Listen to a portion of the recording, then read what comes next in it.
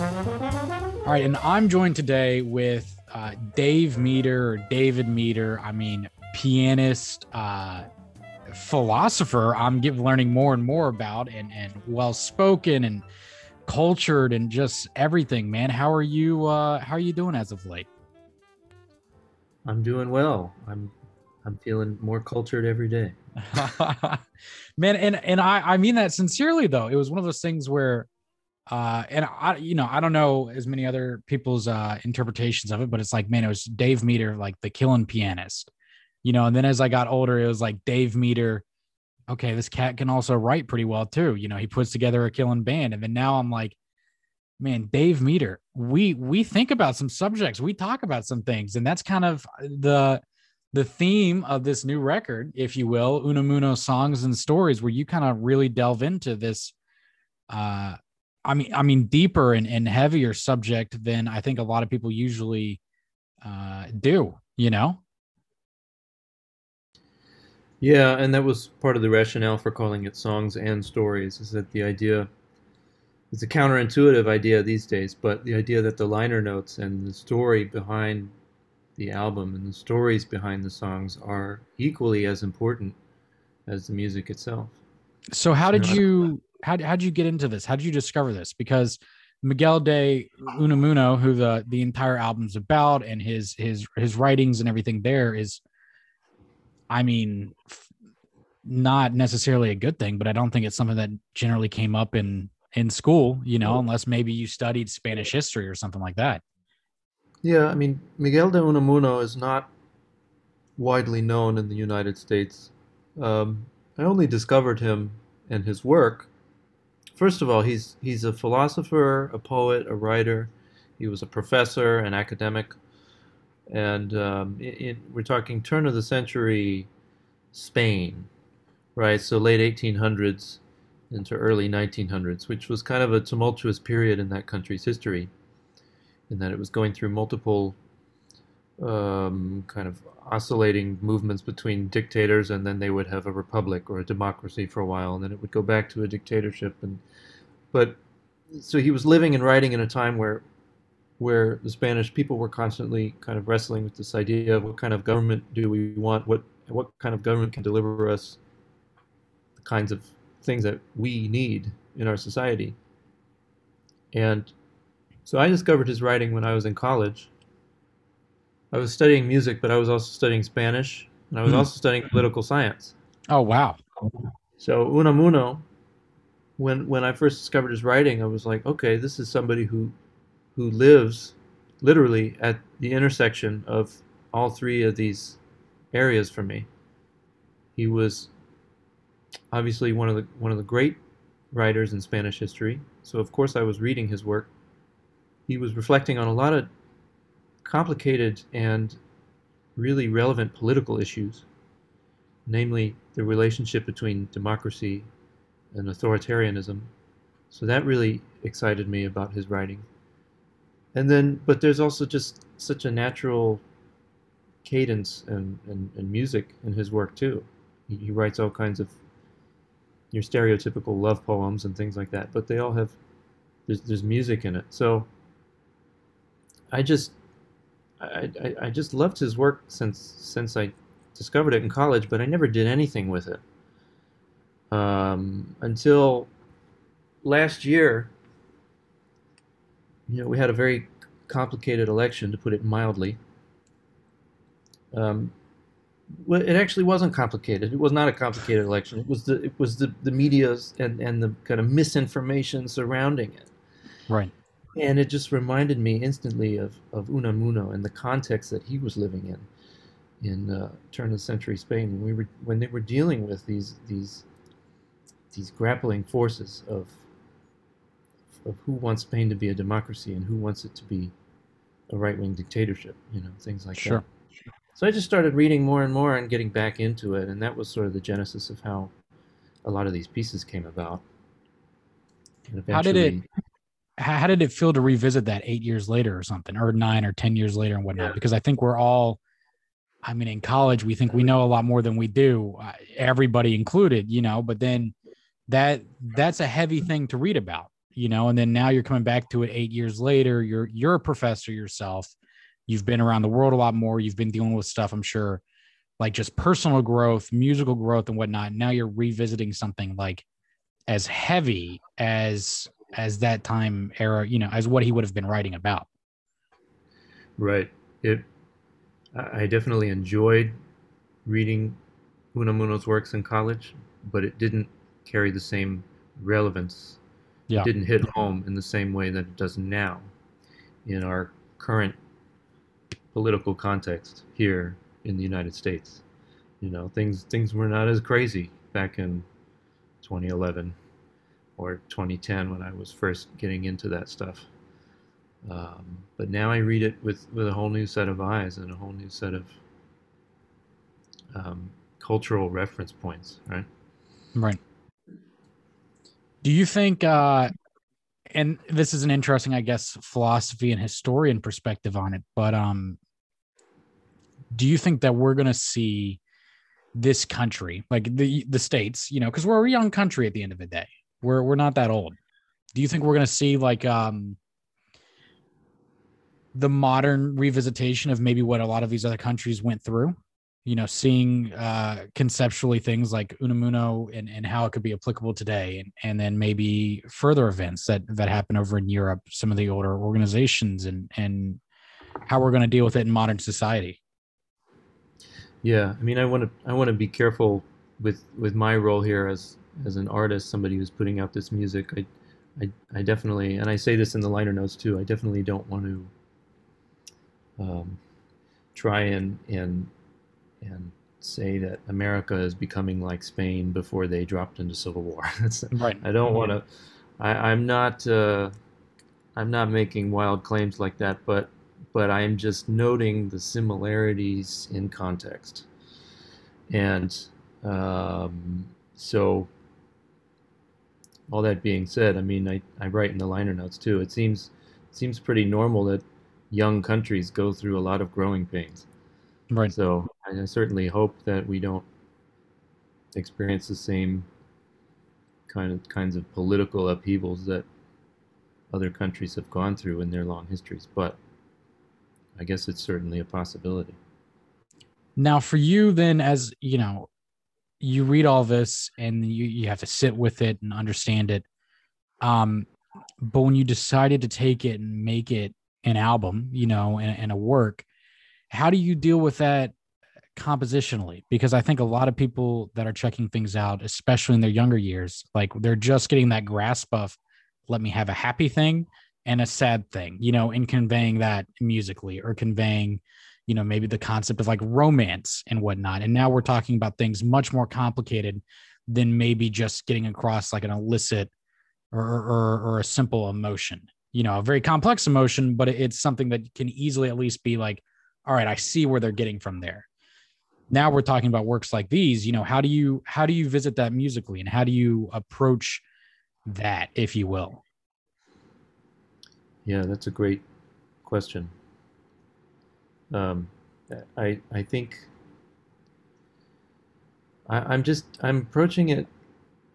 I have the freedom to approach it how I want, and I think that's the most important thing. I am obviously releasing this on outside in music, but I'm not releasing it on a label that dictates what I can and can't play.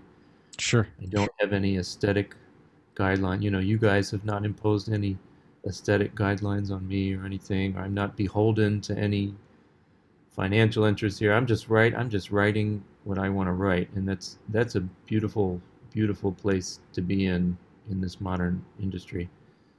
So I'm just approaching it literally however I want for each piece, and I don't necessarily have to worry about making quote unquote feel good music. Although I do hope the music makes you feel good, Yeah.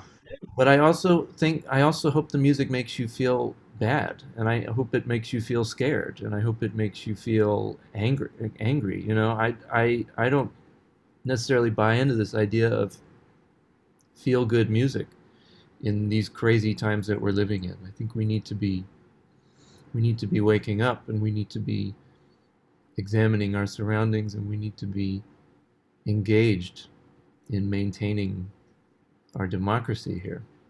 And that's not always feel good. Right. In Right. fact, it's feel bad a lot of times, but it's feeling tired, it's feeling overwhelmed. So I hope you get all that in the music, and that's kind of how I approach the piece. It's just not trying to filter it through any sort of commercial or aesthetic boundary that's being imposed on me here. Right. Now with something, uh, obviously he wrote a lot of things and he said a lot of things. How did you find yourself picking which ones you felt were like this one stands out more to me? I want to use this, and I want to use this one in another way as you're going through it. Because like you talk about this again in your liner notes, a lot of the tracks are informed by something very, very specific with Unamuno. So it was there like a certain pecking order, if you will, or would you say that these are just maybe some of his more well-known ones, or like how does that relate for you? I think most of the ones I selected are his most well-known ones, but there's a couple that are probably not that well-known that I just discovered. I can't even remember how I discovered them, but uh, the ones I picked were just the most striking to me. They had some sort of striking characteristic, something that just made me really pause. Like the idea of the lake and the mountain, the Mm, track featuring Miguel Zenon, um, is about a priest of a small village who actually doesn't believe in God, and yet he's this venerated, he's this famous, he's well known throughout the whole country, and people make pilgrimages to this village to visit this specific priest who's supposed to be the most pious and the most God-fearing priest in the land, and he actually doesn't believe in God at all. He doesn't believe in any sort of afterlife or anything. So I mean, that just on its surface, you can dig into the details and analyze it all you want, but that just on its surface is like a very interesting idea, a very striking idea. And so that was something that grabbed my attention. It was like, this is something I could work with musically. yeah. With when you do something like this too, right? Because I think like there's so many levels to something like this, I think, to do well that requires more than just like I'm going to show up and play a tune. And then obviously you pick like this great band of Marty Jeff and then Michael Piolette. Philip Dizak is featured, I think, on 2 tracks, and then Miguel, like you're just saying. Um, what's that like to bring this to the band then? Is this one of those things where like you do sit down and have like more of a conversation piece to piece? It's not necessarily the same as just let me set just friends in front of you, and like boom and let's go.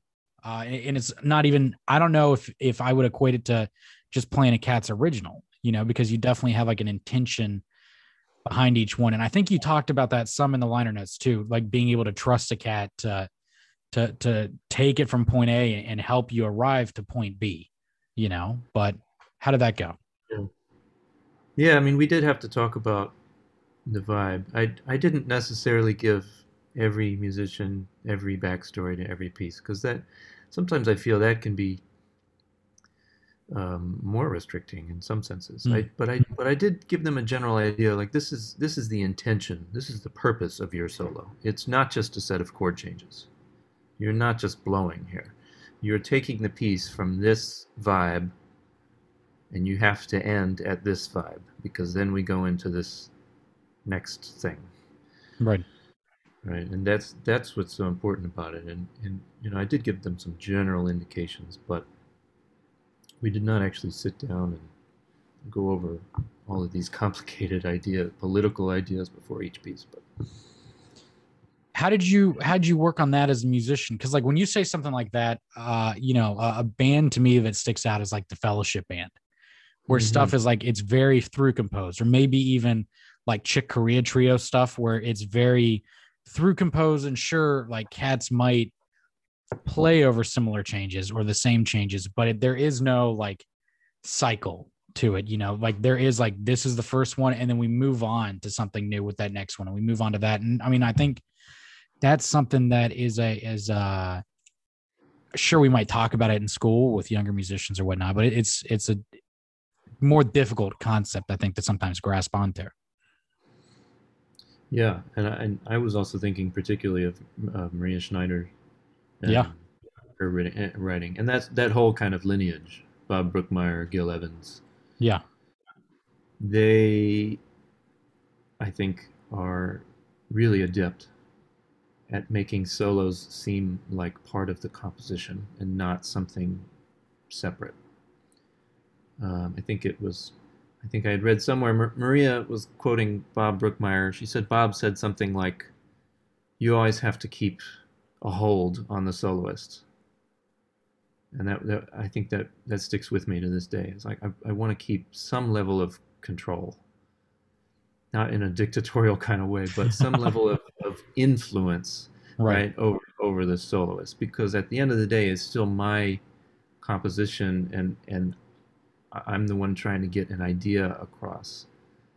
So yeah, you have to find the right person to work within those parameters. How do you do that? Because here's the thing too is I think with you being a pianist, you that might be a little bit more direct, because then you can also not only do you write it and talk about it if you do, but then you can actually like control it while you're playing. So is that something where you think of it almost as like, well, let me not be as reactionary here, but actually let me provoke them more or direct them, if you will, to like certain ideas while we are playing.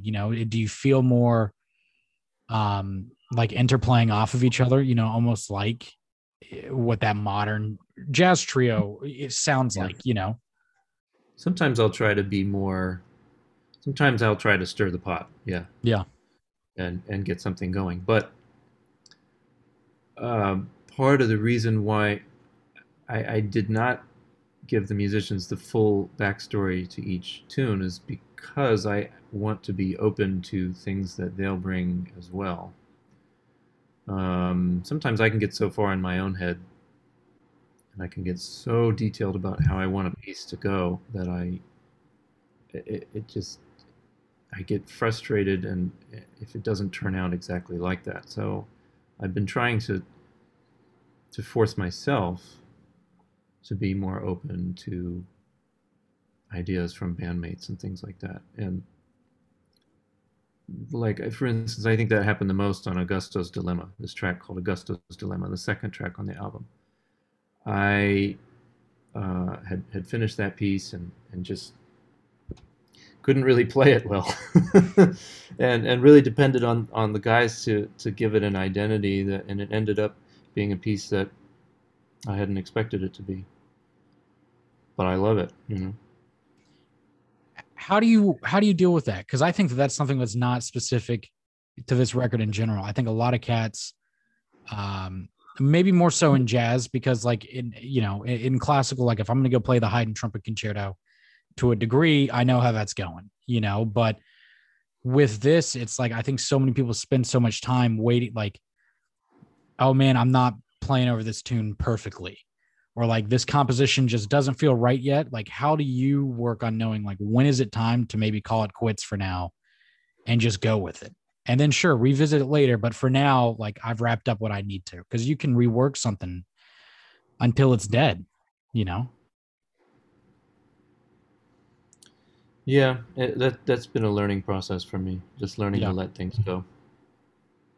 I think it helps that I'm also a lot busier these days than I was 5 or 10 years ago. So I just don't have the time to rework everything. Honestly, I mean, it's a very practical answer, but that's the truth of it. Is like I just don't have time anymore to obsess over things the way I used to, and I actually think that's a good thing.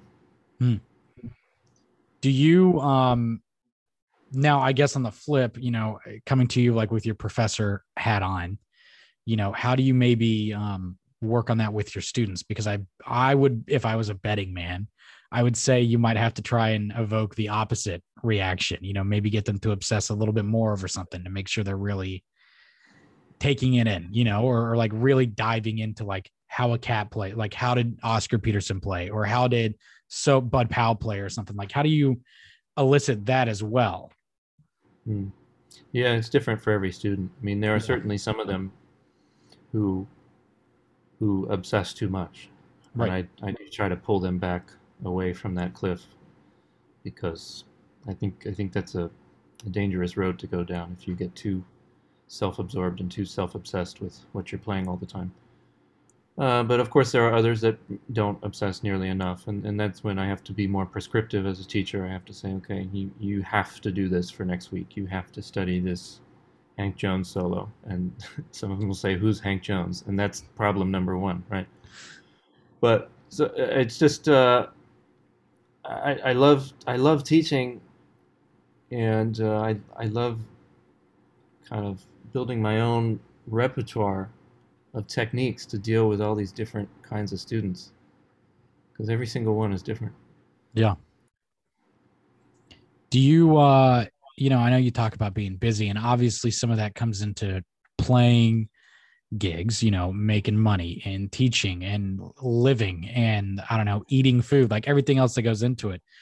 But what do you do when you're not doing music? Because I'm sure the other thing that you found with trying to dial back in that obsession is like you need to get away from it, and you need to be able to do some other things that are not I'm at the piano, I'm writing, or I'm playing and balancing it all out.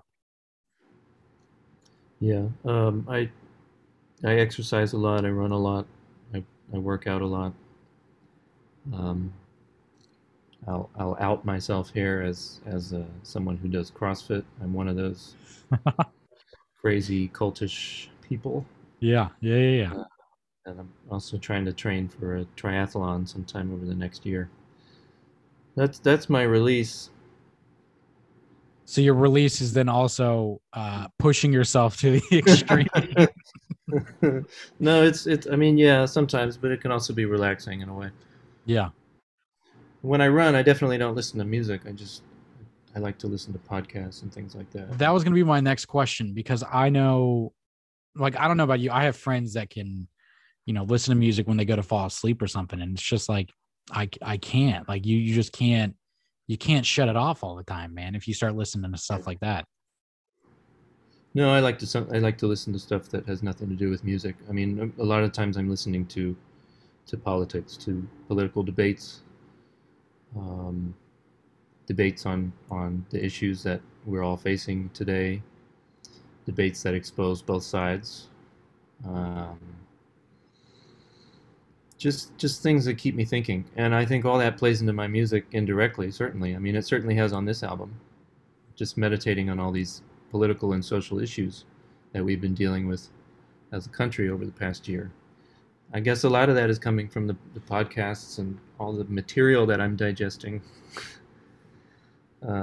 outside of music, outside of practicing. Yeah, and I don't know if you know the answer to this one, man, but with that, right? And obviously we're in today's world and I mean and yesterday's world. We were talking about a lot of things that were and are very important and especially very volatile to some degree. How do you find the balance between reminding yourself of it and it being something on your thoughts, but also being able to take a step back from it and whatnot? Because I think some people it can be so they feel so passionately about one thing that it then almost engulfs their entire life, and everything that they do then becomes a reflection upon that. And balancing that, because like obviously there are some very important things like civil rights and things of that nature, but then there's also like, if you spend every single second of every single day constantly thinking about that and the perils that are going on, you're missing out on a lot of beautiful things as well. How have you found balancing that and living while also learning and growing while also being, for lack of a better word? Yeah, I don't know if I can give a great answer, but I think for everyone, it's going to be a little different. I mean, everybody has their level of social consciousness, I guess you could say. I think all I'm trying to do on issues like civil rights, on issues like maintenance of democracy, protecting democracy, on issues of women's rights and reproductive rights and everything we're dealing with, I'm realizing that I am not actually the one to speak on these things with authority, Hmm. not being a person of color, not being a woman, right? But that it doesn't absolve me from working on these issues. So if all I can do is raise awareness, raise consciousness, raise alarms with this album, 'cause that's what I am trying to do in a sense, is raise alarm bells, Right. right? Ring the alarm bells here.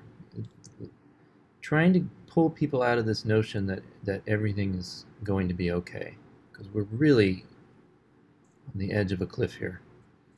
And I may not be the right kind of person to speak directly to these issues, but what I can do is at least say, okay, here's what I've dealt with. Here's this historical context in Miguel de Unamuno that I'm familiar with. Here's another angle for you. Here's what could happen to us if we don't stay engaged, if we don't treat these issues as everyday issues, not just like after George Floyd, everybody was so ready to make change and make positive change, and I don't see that kind of energy anymore, right? Right. Right. Where right now after the Texas abortion law that was just passed, everybody's fired up, right? But Right. how are you going to sustain that? What can we do to sustain that? So I'm just one piece here. I'm just one tiny little artist in one small corner of the world making one little album that I don't even know how many people will listen to. And even the ones who listen to it, I don't know how many of them will even check out the liner notes or have any idea of what it's about, right? Yeah. But Yeah. it's Yeah. but it's what I can do, and that gives me comfort and solace. It doesn't absolve me from staying in the fight, right? But Yeah. it allows me to say, okay, I'm doing something here. Well, and speaking on one corner of the world, man, how does it feel then to also be a Fulbright scholar? And you're going to Egypt. That's a whole nother ball game of learning culture and the music of the area and everything there. How did that come to? I'm sure you're stoked, but like what's that going to look like for you, do you think? Like what do you hope to gain from that and hope to incorporate there? Yeah, so I've known about the Fulbright program for many years. This is a program offered through the United States State Department. It's been, I think it was established in the 1940s as a way of promoting cultural exchange and mutual understanding between countries. And so I've known about it for a while, and I've always wanted to apply. So I applied to a program out of Egypt, which will send me there for 4 months in 2022, basically our spring semester. Right. And I proposed a course on jazz improvisation, which was accepted. So I believe I'll be teaching Egyptian music students at the Cairo Conservatory a semester-long course on jazz improvisation. So that's something I'm really passionate about. It's what I teach at UNT.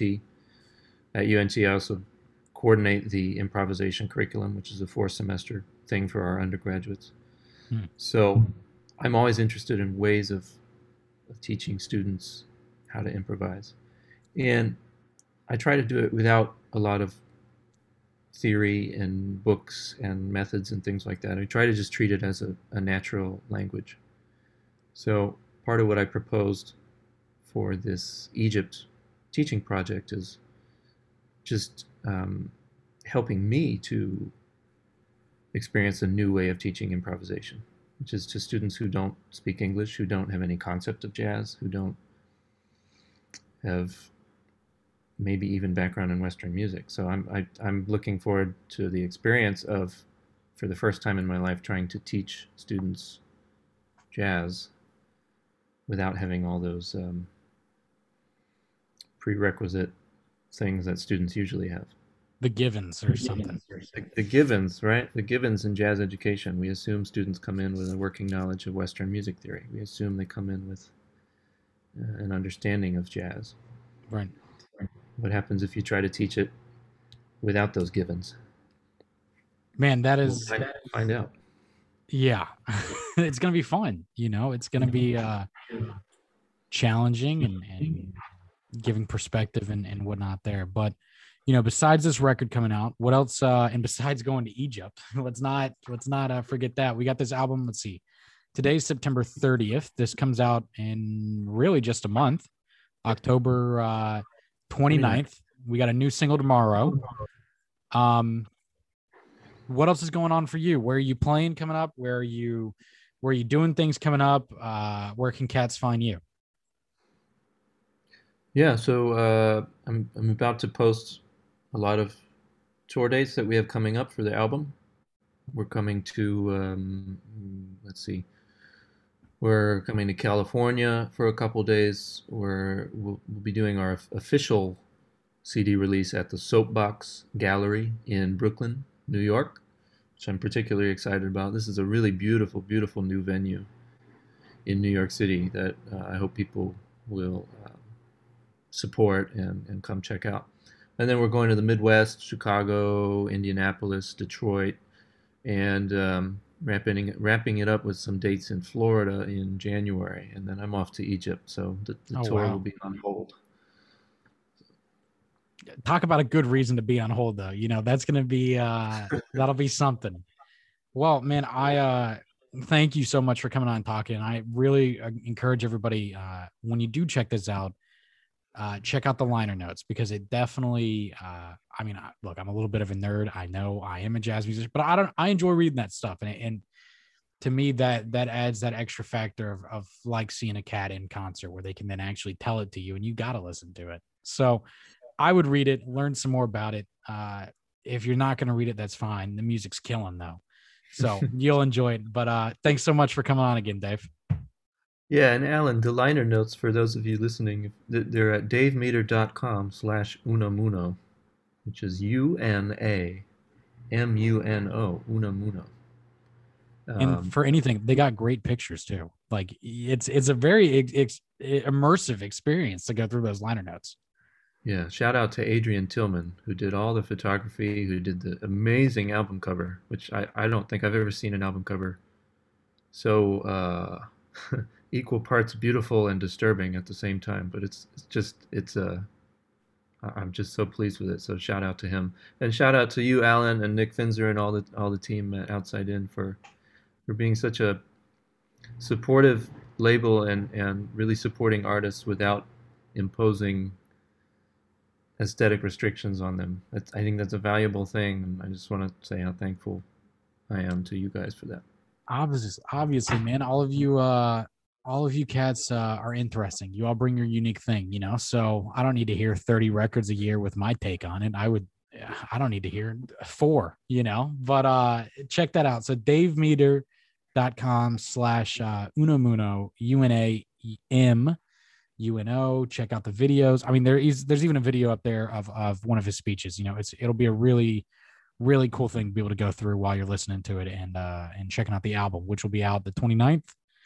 Spotify, Deezer, Apple Music, Amazon, Dave's website. I mean, everywhere.